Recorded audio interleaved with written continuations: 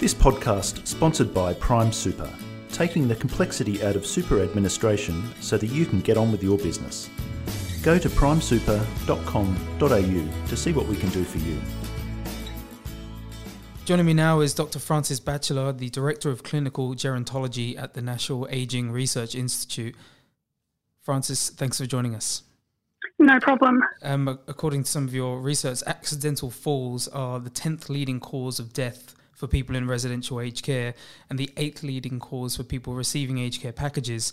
You told the Royal Commission that we need high quality research so we can effectively prevent falls. What do we currently know about falls, or why isn't the research up to scratch? So we know a lot about falls prevention for people living in the community, and we have very good evidence that exercise programs incorporating strength and balance training and that have a dosage of approximately 50 hours in total are effective at preventing falls. And as I said, that's for people who are living in the community. But we don't have a lot of high-quality, robust evidence about what works in residential aged care. So a couple of reasons for this. One is that there's simply not enough studies done.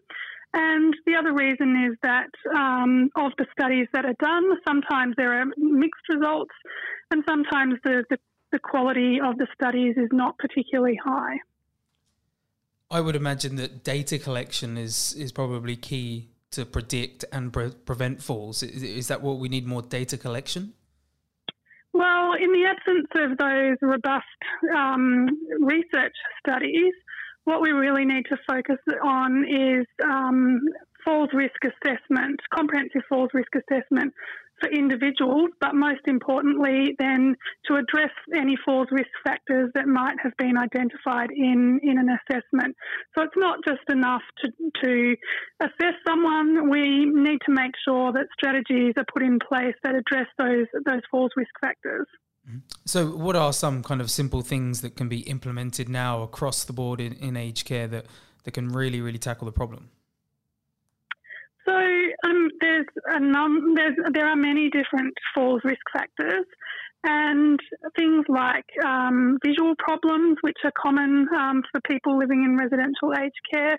Best practice would be ensuring that anyone who has been identified as having visual problems has regular assessments by an optometrist or an ophthalmologist, and then provided with any treatments that are going to address those particular visual impairments, such as cataracts, for example.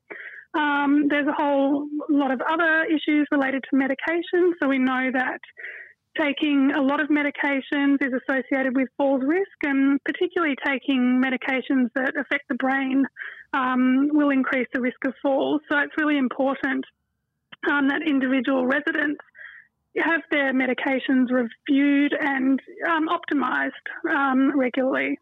Mm-hmm. So they're just some two quite sort of straightforward examples. Mm-hmm. We probably do know that vitamin D supplementation can be important, particularly for the people who have low vitamin D levels, which is the common problem in residential aged care. Mm-hmm.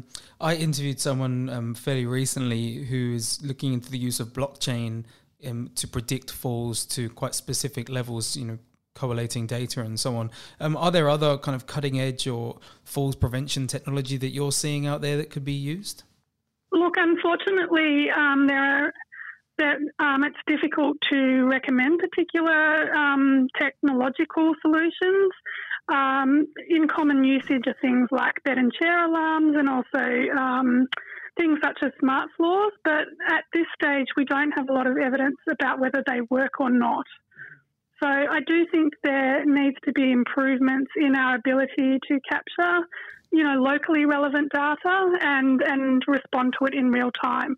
So yes, I can imagine an approach like the blockchain approach could have potential. Mm-hmm. So obviously you spoke to the Royal Commission, which I guess is probably everyone's way now of trying to affect change. Past that, how do we get people interested in researching and doing some of this robust research like you mentioned? Yeah, I think it's around raising awareness of the importance of the research, and I think that often residential aged care in particular has been put in the too hard basket. Obviously, there's a higher proportion of people with cognitive impairment than in the general community, and often these people may be excluded from research. So I think there definitely needs to be a concerted effort to raise awareness of the importance, both within the scientific, research community, but in the general public as well. I think often well-meaning relatives might think that it might be a burden for their loved one to be involved in research, when actually given the opportunity they might wish to participate. Are NARI conducting any research at the minute, or are you doing any work around the subject? So we don't have a current research project that's happening in residential aged care, but what we are involved in is running workshops which are specifically targeted at staff working in residential aged care about the issue of falls prevention. And so these workshops really have an evidence base, but also draw on staff experience and their knowledge of what is working within their facilities. So it's, solution-focused interactive workshops. Mm-hmm. Well, Dr. Batchelor, thank you very much for joining us to talk about this. You're very welcome.